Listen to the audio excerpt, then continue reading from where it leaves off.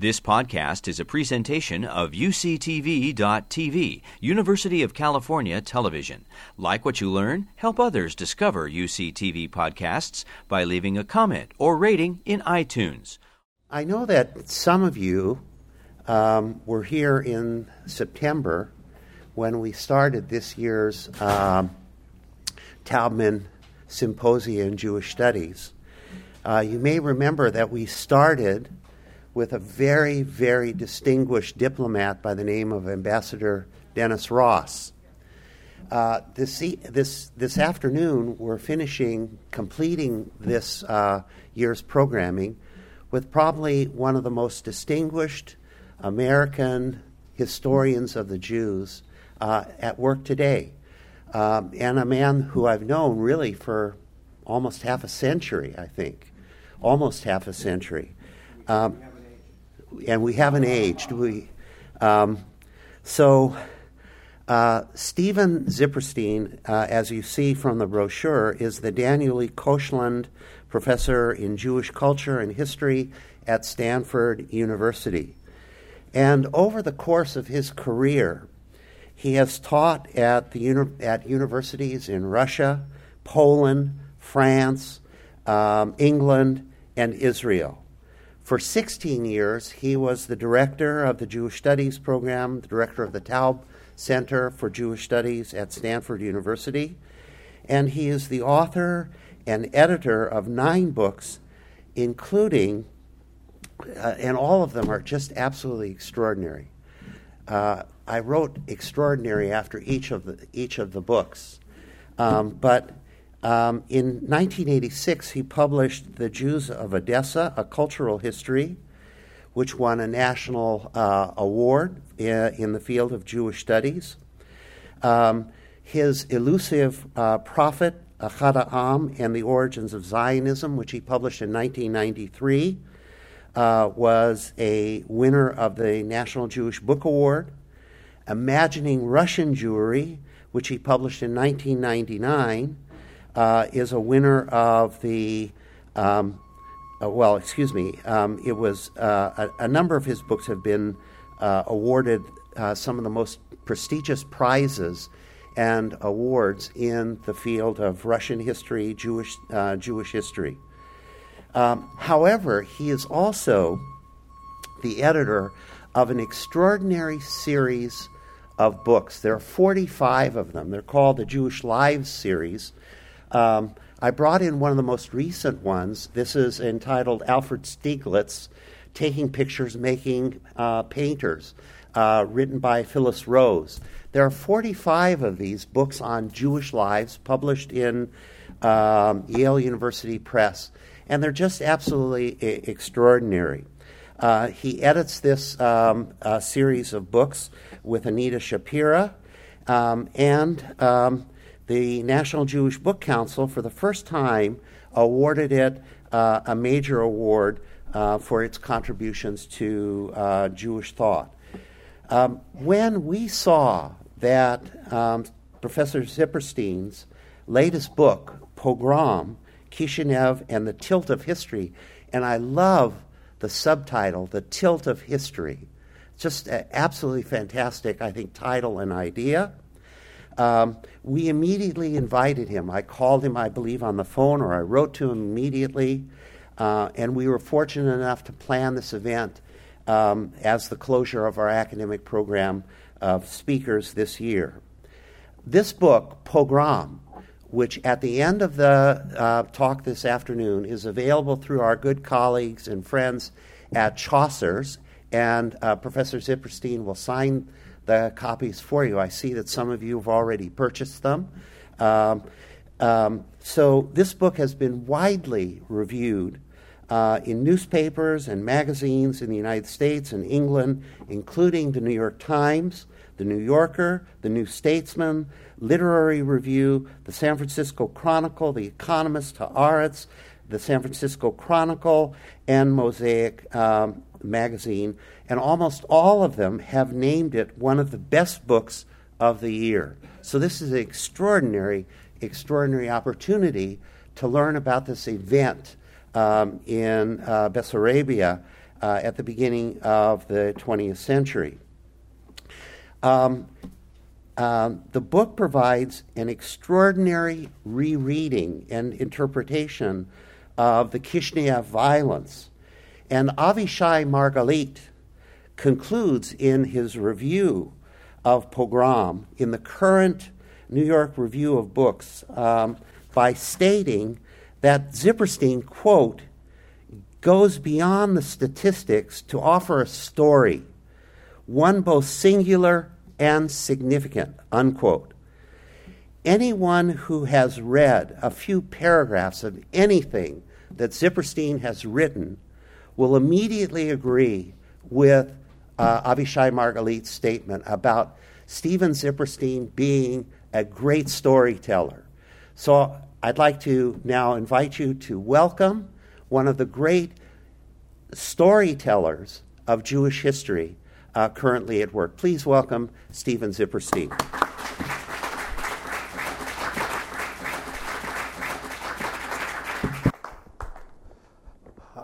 I'm going to certainly disappoint you. I used to think of Rick Hecht as a friend. I want to thank Rick. I'll talk loudly, and this will work. I mean, I haven't tested this among the full range of Gentile audiences, but I have noticed that among Jewish audiences in particular, there's always someone who says they can't hear you before you begin to speak. And so I don't know if it's an ethnic inflection or not, but I've been on a fairly extensive book tour, and I have tested this, and it's sometimes that man who was brought along to the talk by his wife and who falls asleep actually after you speak for a moment or two. But I probably shouldn't have said that.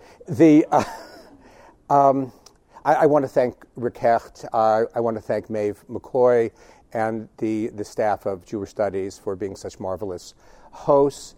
What I'll do today is I'll speak a bit about the initial trajectory of this book, read a tiny bit from its beginning, then trace how it came about and its various pieces, because it's a study not only of the event itself, but primarily a study of how actually it etched itself onto history. Most of what happens in the past is forgotten. No doubt, for example, there were many African American women, presumably there was more than just Rosa Parks, who refused to stand up and give up that seat. But Rosa Parks, that was etched onto history. And how something is etched onto history is really what my book is about. This actually was one of the smallest anti-Jewish atrocities in late Tsarist history, and yet it's the one that is the most remembered. It's the best documented of all events probably in the Russian Jewish past, and the most mythologized. So almost everything that tends to be known about it is factually wrong. I wrote this book, finished it, before the term fake news became ubiquitous, alas.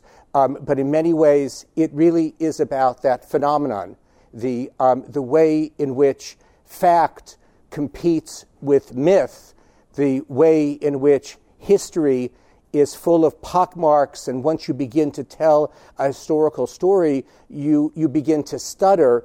History, if you will, sounds like Jeb Bush. Myth sounds like the other guy. And that's the backdrop to this book. Let me read you from the beginning of it, talk to you a little bit about how it came about and its main themes, and then perhaps I'll read from the last page or two, and then we'll open for discussion. And everyone just heard me, right? Good. Okay. Okay, it's working out. Little, if anything, regarding Kishinev's riot would be either clear-cut or simple. Meticulously documented then and later, it would inspire a veritable thicket of myths extending well beyond the confines of Jewish communal or political life.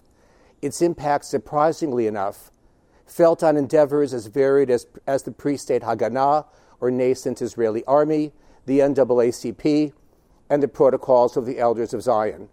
Simple the story would not be, even in terms of its most obvious details from the moment it occurred.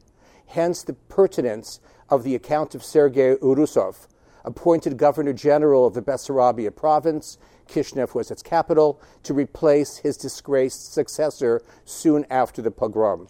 He relates in his memoirs how at the time of his appointment he knew as little about the region as he might have about faraway New Zealand, and felt fortunate that a guidebook to the area had just been published. He pored over the book during his journey from Petersburg and carried it with him on his first few days in the provincial capital.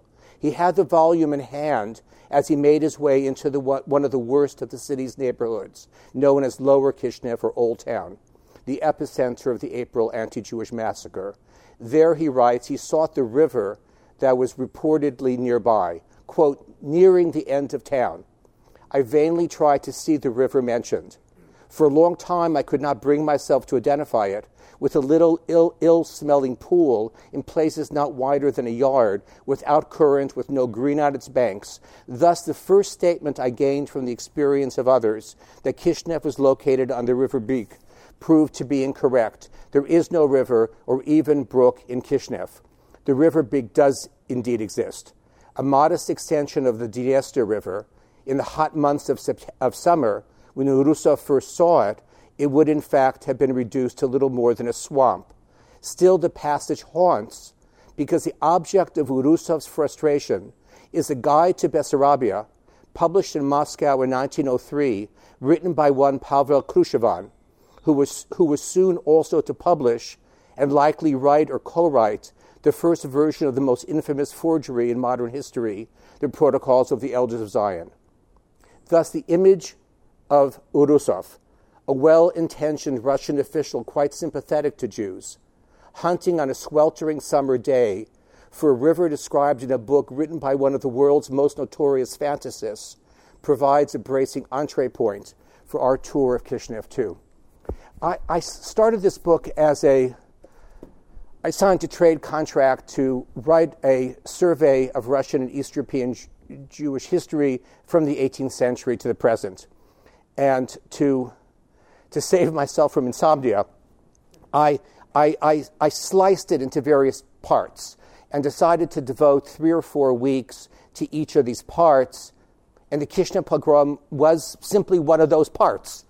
And what I started to find was the way in which the event so insinuated itself into the understanding of the Jewish past by Jews, by Jew haters, by others, that I found it impossible to turn away from the topic. And what had started as a 3-week, 4-week, 5-week foray ended up being a foray longer than I am willing to acknowledge. And I wrote the book, or I tried to write the book in such a way that at every turn it would teach something new to specialists, but not lose non-specialists, and tested really every sentence along those lines. And what that meant was I just kept on cutting. I kept on cutting things that really I didn't need to say. Lucy Davidowitz, the well-known Holocaust historian who I knew rather well when I was a graduate student, I remember turned to me and said rather emphatically, she was a human being who said almost everything emphatically, she said, you don't need to actually tell people everything you know. And that proved to be a very useful lesson as I wrote this book and sought to write it without scanting its scholarly preoccupations, but without losing the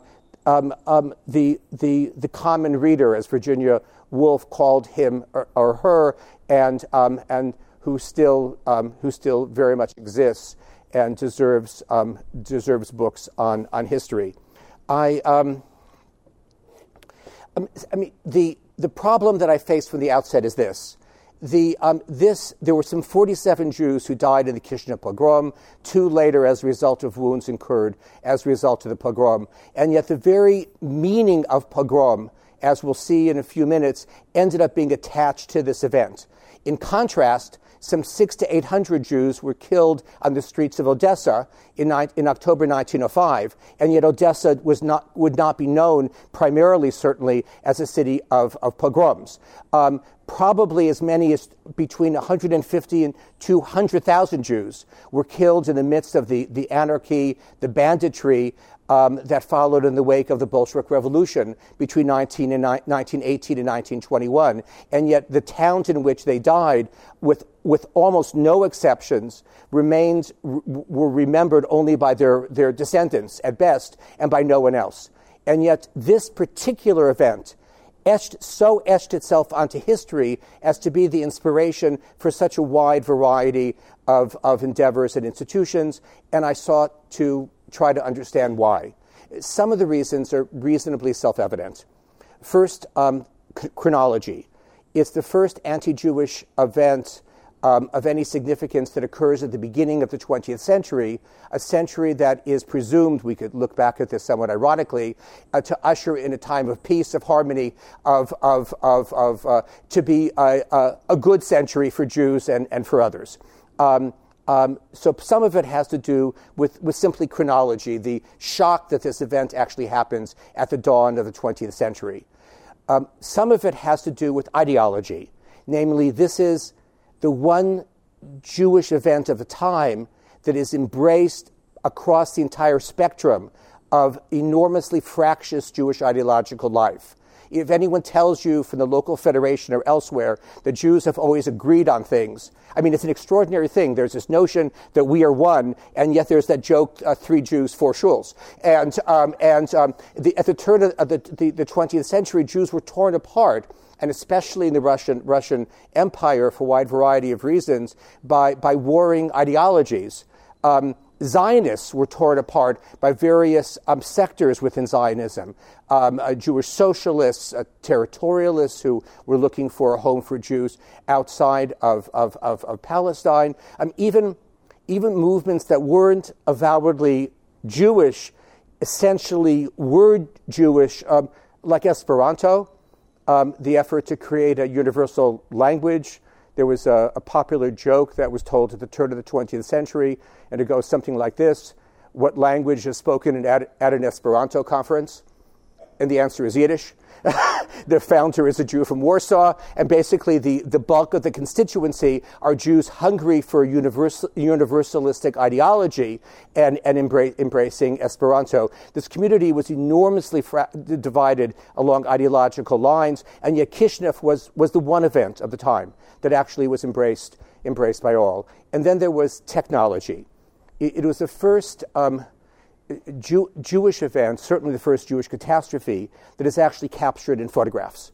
And photography, of course, is invented some decades earlier, but it's expensive. It's rarely employed by newspapers, but newspapers, Jewish and other newspapers,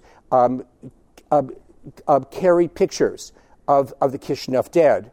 And connected with that, ironically, I would suggest that the relatively small number of Jews killed also had its impact on etching the event onto history.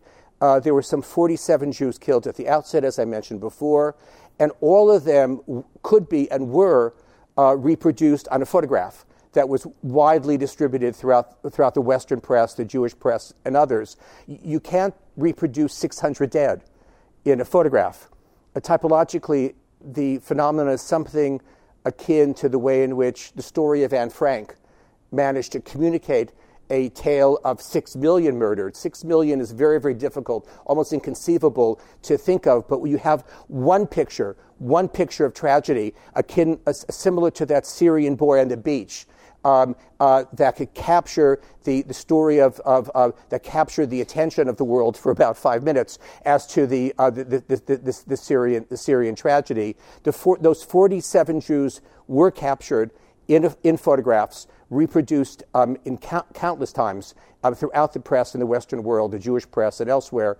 And so the relatively small number of Jews killed actually had its impact as well. And then, as we'll talk about in a few minutes, there were a whole variety of contingent reasons. The notion that history is predictable, that it's easy, that anything is easy, that, you turn on television today and you hear the most powerful person in the world talking about how everything is easy. But the notion that the past is easy is nonsensical. There's massive amounts of contingency in almost any event, and you begin to generalize about an event that you know about, and you realize that you're talking near nonsense. Much of the reason why Kishinev actually becomes an event that is well known has to do with the location of the town, just about 100 miles east of the most porous of all Russian borders, the Romanian border, the area that's easiest to smuggle goods through and news through. And we'll see that news of the Kishinev pogrom is communicated with alacrity, with an alacrity that would have been inconceivable had the same pogrom been 100 miles to the east of Kishinev, say, in Odessa. Contingency also figures into the impact of climate on the pogrom. Pogroms, like revolutions, happen in temperate weather. And the February Revolution of 1917 happens when the weather actually gets better. And as it happens, the second and most vicious day of the pogrom, it was raining until about 6 a.m. Had the rain continued into the afternoon, almost certainly the pogrom wouldn't have occurred as it occurred. And so the role of contingency is enormously important, but there are all sorts of other reasons, and other reasons that I dug up over the course of the last several years that made this event into the event that it was. The first has to do with the interplay between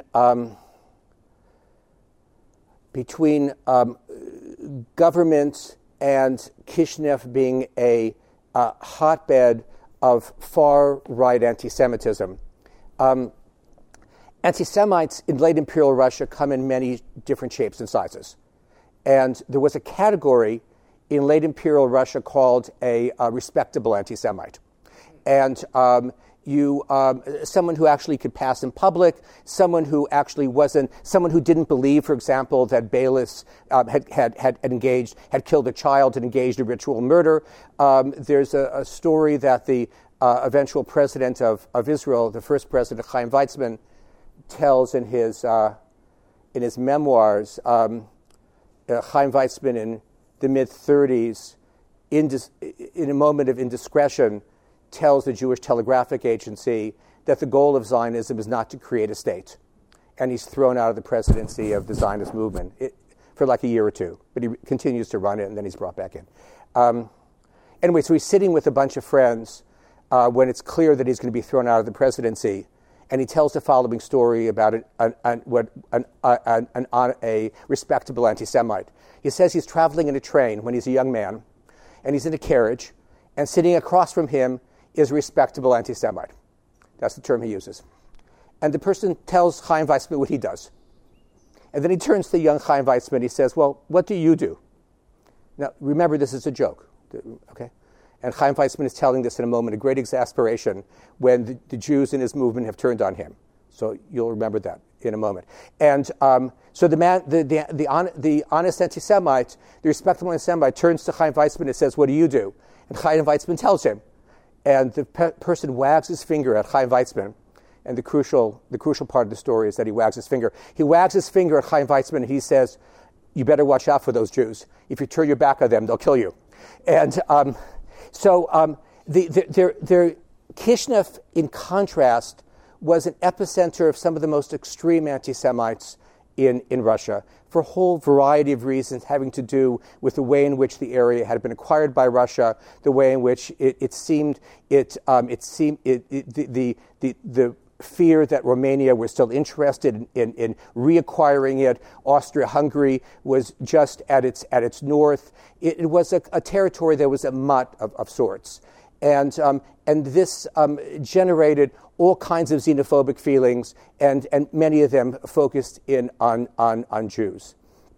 What we're now able to reconstruct is that on the eve of the pogrom, a clutch of extreme anti-Semites, were at work on a book that was drawn almost word for word from a rather obscure anti-Napoleon III volume published in France in 1863.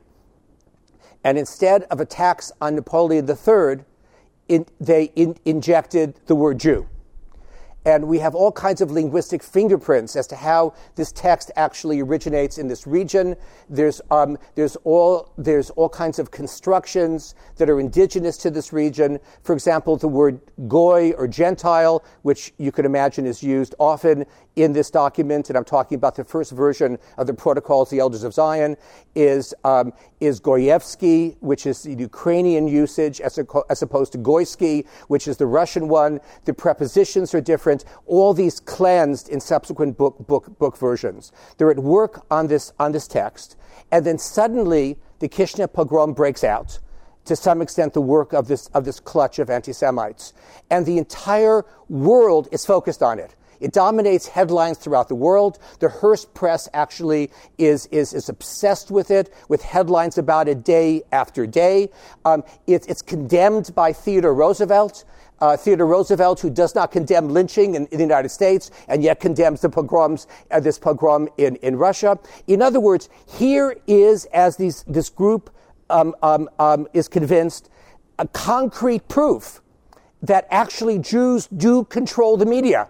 Jews control the opinion-making of the world, and this proof actually is generated from in this provincial town, and they very, very quickly end up finishing this text, published under a slightly different title, in a Petersburg newspaper, which is owned and run by Kishinev's leading anti-Semite, Khrushchevan, and the text eventually transmuted from its Ukrainian origins to Russian, eventually comes to be the most notorious and long-standing anti-Semitic text in history, the Protocols, the Elders of Zion. Its origins, in other words, are purely local, purely domestic. And it eventually becomes, for reasons we could talk about later during the question-answer period, if you wish, the only anti-Semitic text that actually continues to have legs to this present day, and is a direct result of a reading of the Kishinev pogrom.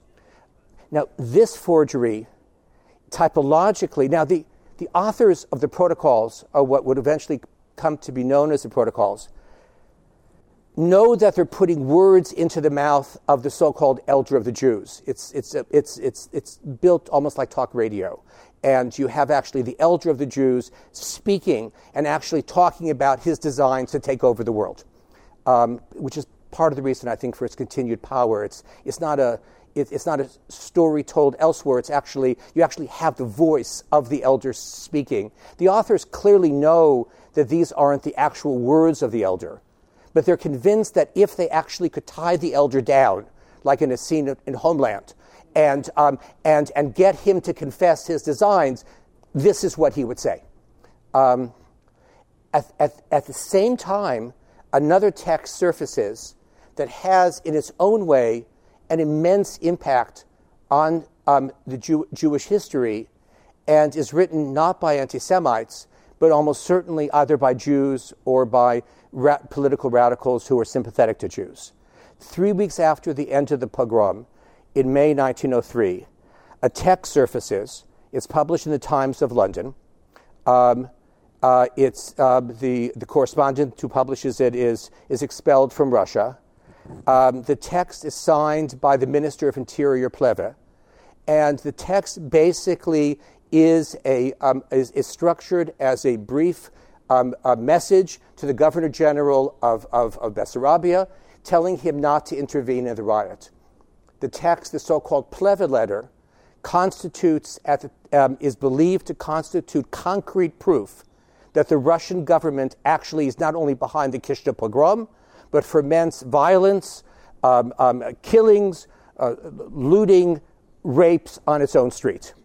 It appears at the same time or soon after the 1902 reaffirmation of the exclusion of Chinese immigration to the United States, at a time when the Anti-Alien Act is being debated in England, and where there's considerable pressure to actually cut down on the number of Jewish immigrants and other immigrants from Europe. And it's largely because of this text that relatively unrestricted Jewish immigration is permitted to the United States up until the First World War, with laws changed in the 1920s.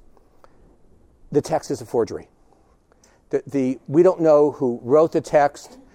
It was written for the best of reasons, and it was written also by people who no doubt believed, as vastly different as this text is, much like the authors of what would be the protocols, that had they been able to tie Pleva down, this is what he would say. In other words, it was written with sincerity, and it was a forgery, and its impact was enormous, not only on the history of Jewish immigration to the United States, but what the text actually substantiated for Jews on the left, eventually Jews who were liberal, Jews like me. What it ended up substantiating was that the arch-conservative regime in the world actually fermented attacks on its own streets against Jews. There were many reasons why Jews gravitated toward the left and eventually toward liberalism, and many reasons why, as one sociologist has put it, Jews live typically like Episcopalians but vote like African Americans. But one of the prime reasons for this phenomenon, a phenomenon to the present day in the United States, is because of the Pleva letter, is because of a forgery.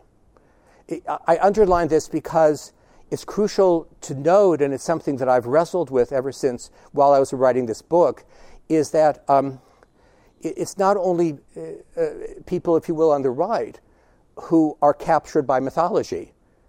All of us are shaped by mythologies. I know the Pleva letter wasn't accurate, and that doesn't change my political views. It doesn't alter them.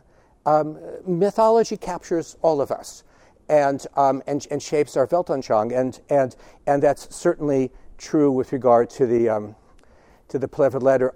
While writing this book, I benefited from the discovery of previously unknown material. It's hard to even call it archival material. It was really just, as it turned out, material on a shelf in Brookline that was some of the most sensitive material about Krusevan that could conceivably have existed. Now, Krusevan himself, he dies at the age of 49 in 1909, and he recedes from history until fairly recently. He's now in the area of current Moldova, wedged between Ukraine and Romania, seen as a kind of ideological pioneer, a champion of anti-liberalism, of anti-Semitism, of homophobia, and of what's called in that region Christian socialism.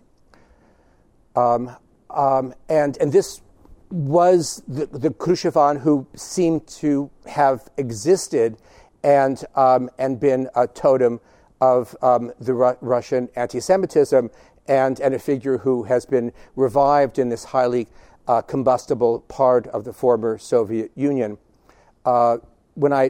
Once I thought I was finished with this book, I was given a tip.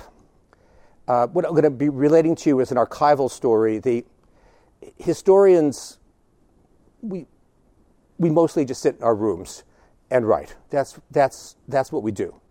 And in a work like this, you have to traverse lots of different languages. Our adventure stories are stories in the archive. That's when we get out. and what I'm going to relate to you briefly is a moment. I mean, other people go to clubs. We go to archives. Anyway, I just came up with that.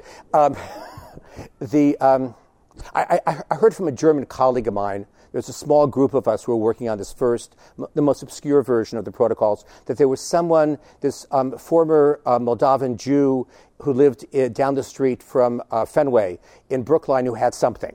and I was off to my last trip in Chisinau the next day. It's been renamed Chisinau from Kishinev, and I went to see him. And I'm sitting together with him. He's a former journalist in Chisinau, and his wife Luda in the living room, and we're talking. And then after an hour or two, he takes this large white file from a shelf in his small, modest apartment and puts it on my lap. And what I realized fairly soon is that these are incredibly sensitive documents of Khrushchevans. It turns out this Misha Chazin, who I was visiting, had written a history of a psychiatric hospital at the edge of Chisinau, and Khrushchev's nephew was an inmate in the psychiatric hospital, and then he died, the Soviet Union imploded, the belongings were now, the Yiddish word is Hefkerwelt, belongings belonged to nobody, and Chazin was given these documents, the documents of the nephew.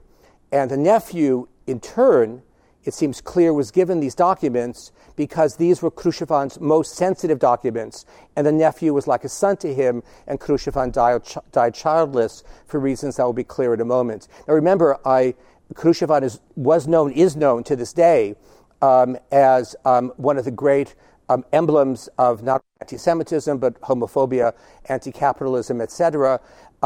Among these papers was an adolescent diary that he kept at the age of 15 or 16, where he speaks with great vividness about the sex that he's having with a Cossack of the male persuasion, and how he wishes he was born a lady.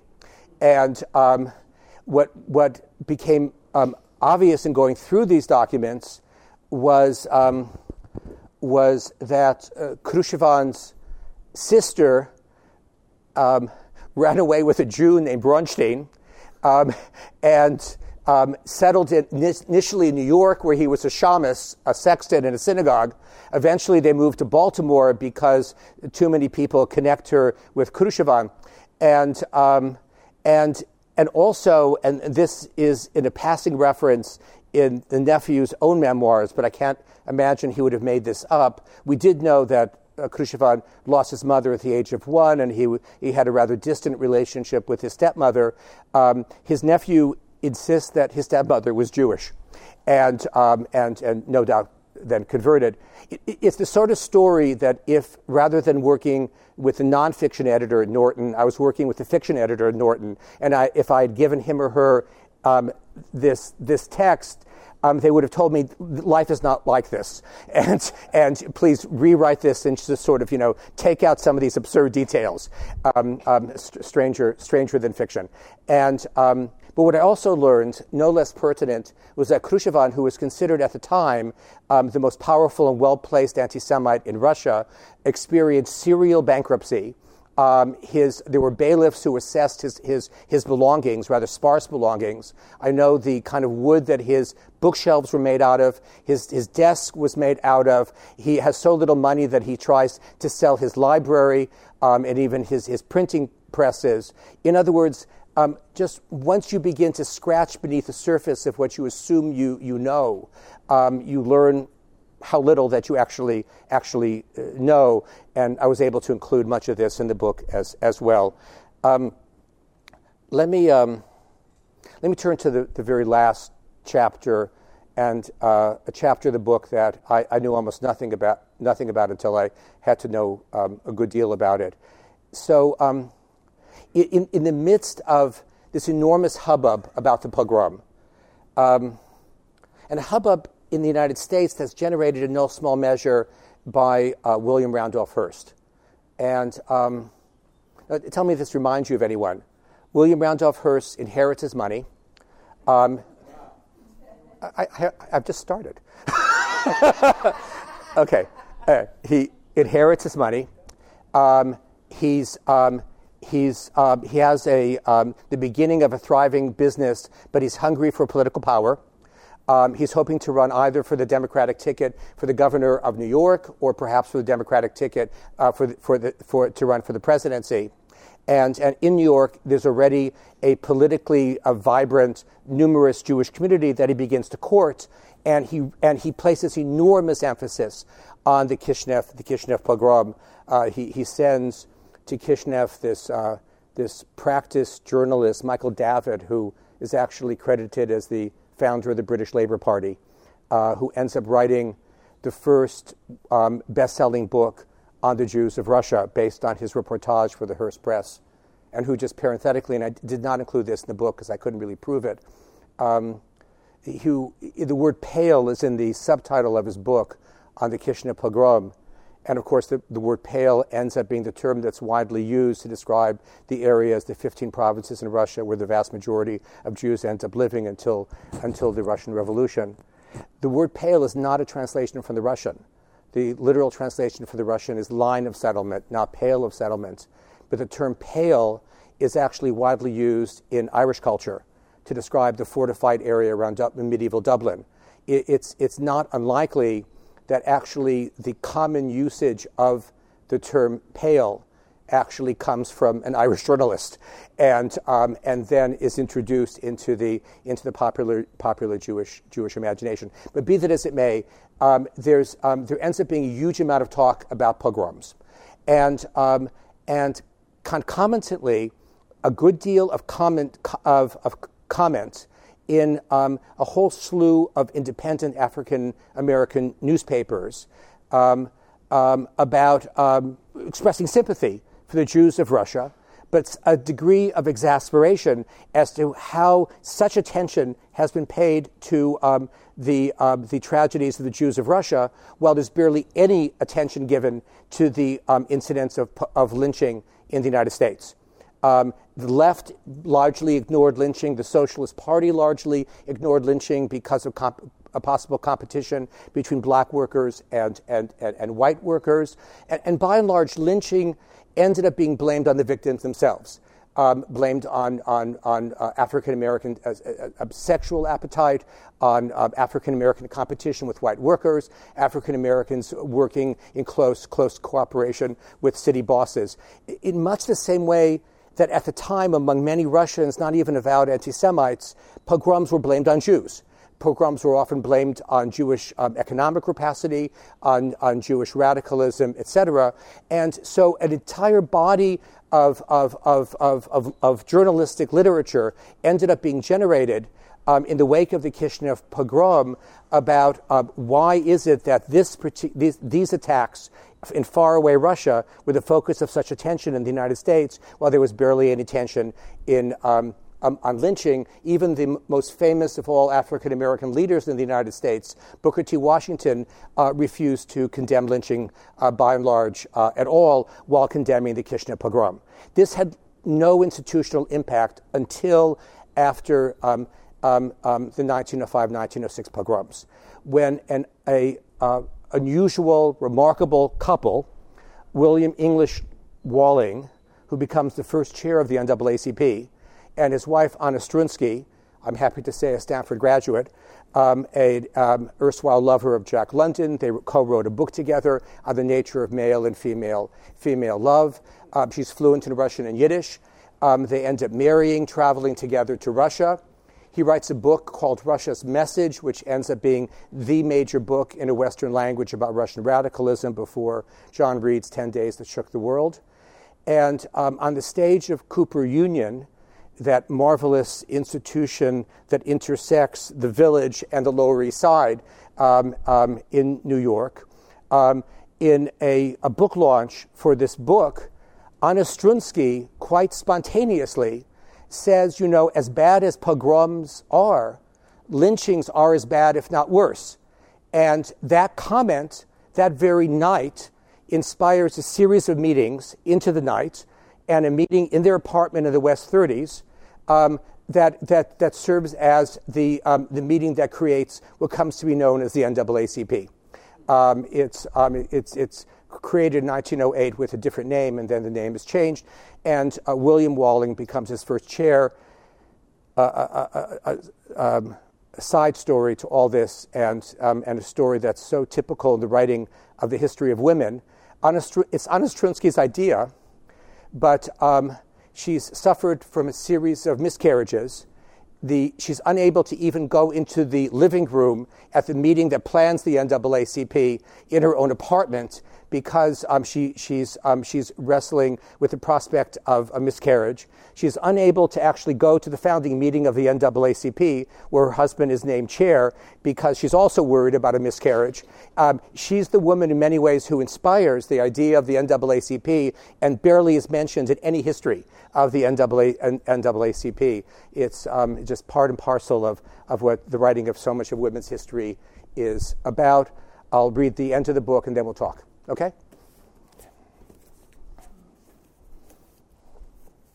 The city at the heart of the story, renamed Chisinau after the fall of the Soviet Union and the creation of an independent Moldova, is a place known mostly in recent years as one of the world's notorious depots for international prostitution, the capital of a fast-crumbling nation-state, bedeviled by corruption, petty and grandiose, with an ambiguous identity readily absorbable either into that of Romania or perhaps less likely Russia. Chisinau itself possesses a certain great tired grandeur, a few largest parks in the city center, an imposing arch just outside its main state buildings, a beautiful ethnographic museum situated in a leafy part of town, peppered with some of the city's more fashionable houses and embassies.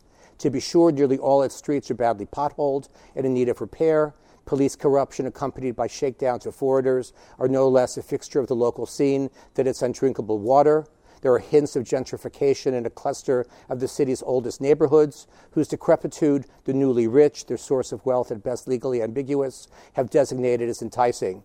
Most of the city's Jews decamped long ago for Israel or the United States. A local literary scholar whose specialty is Khushchevan's fiction, for which he had great admiration, explained to me as we were sitting at the local Jewish community library that had Jews not left Chisinau in the 1990s, it would now be faring far better economically. Yet she had insisted just a few moments earlier that the real reason for the outbreak of the 1903 pogrom was that the city was packed with far too many Jews, with this justly exasperating locals. Though pressed, she acknowledged no contradiction in what she had just said. The city's grim past retains a palpable presence, not only because of the pogrom's lingering infamy, but also because so many of its original crumbling buildings, despite a massive earthquake in 1940 and, of course, the devastation of its Jewish population in World War II, have survived largely as a result of Chisinau's chronic poverty. It's a shambling, unpretentious place, surprisingly lush, village-like in some of its corners, still bounded at its northern edge by the unassuming but harsh eyesore, the River Beek. A cement bridge stretches across this marshland, with the old town just around the corner, a quick walk from Asia Street, now renamed, a tenement brushing up against the street's clapboard structures, which have weathered so much with no evidence. Needless to say, this was once and still remains one of the most storied sites of the recent Jewish past. This was the town where a large number of the Jews killed in the pogrom were killed. The dusty street is crowded in daytime with earnest, hard-working locals, women with their shopping bags, school children, there's an elementary school nearby, men lugging tools. Densely housed, a hodgepodge of Soviet-age construction and century-old piles. It's a place that has inspired lessons of heroism and shame, cowardice and militancy, loathing or trust for Gentiles, and as many would come to believe, it was here in this crowded alleyway where exile reached its sudden, bloody end. Thank you. Let's talk.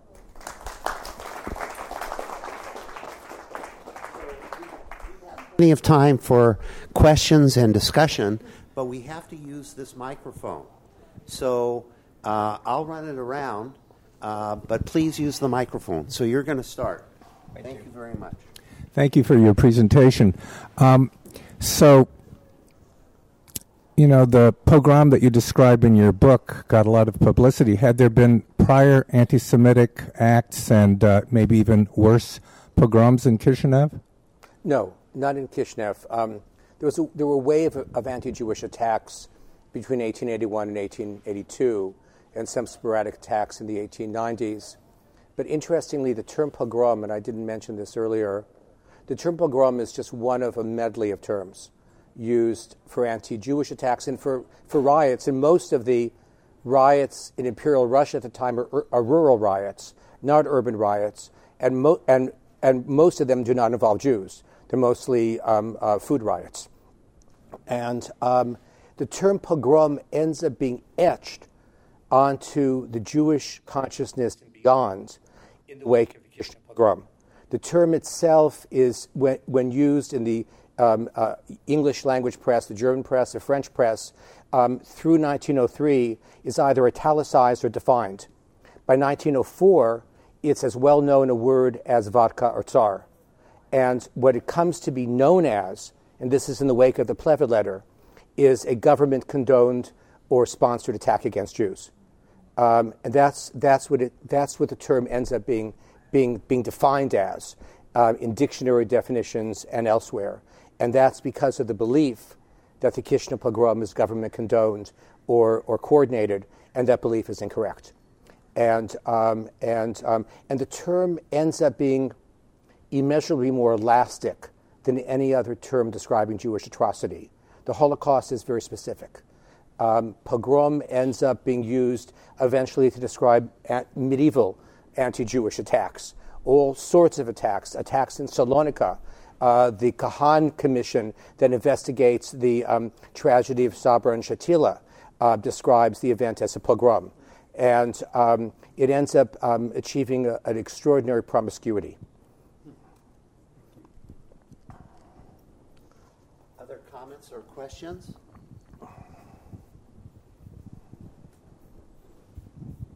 Thank you. What's the relevance of the pogroms to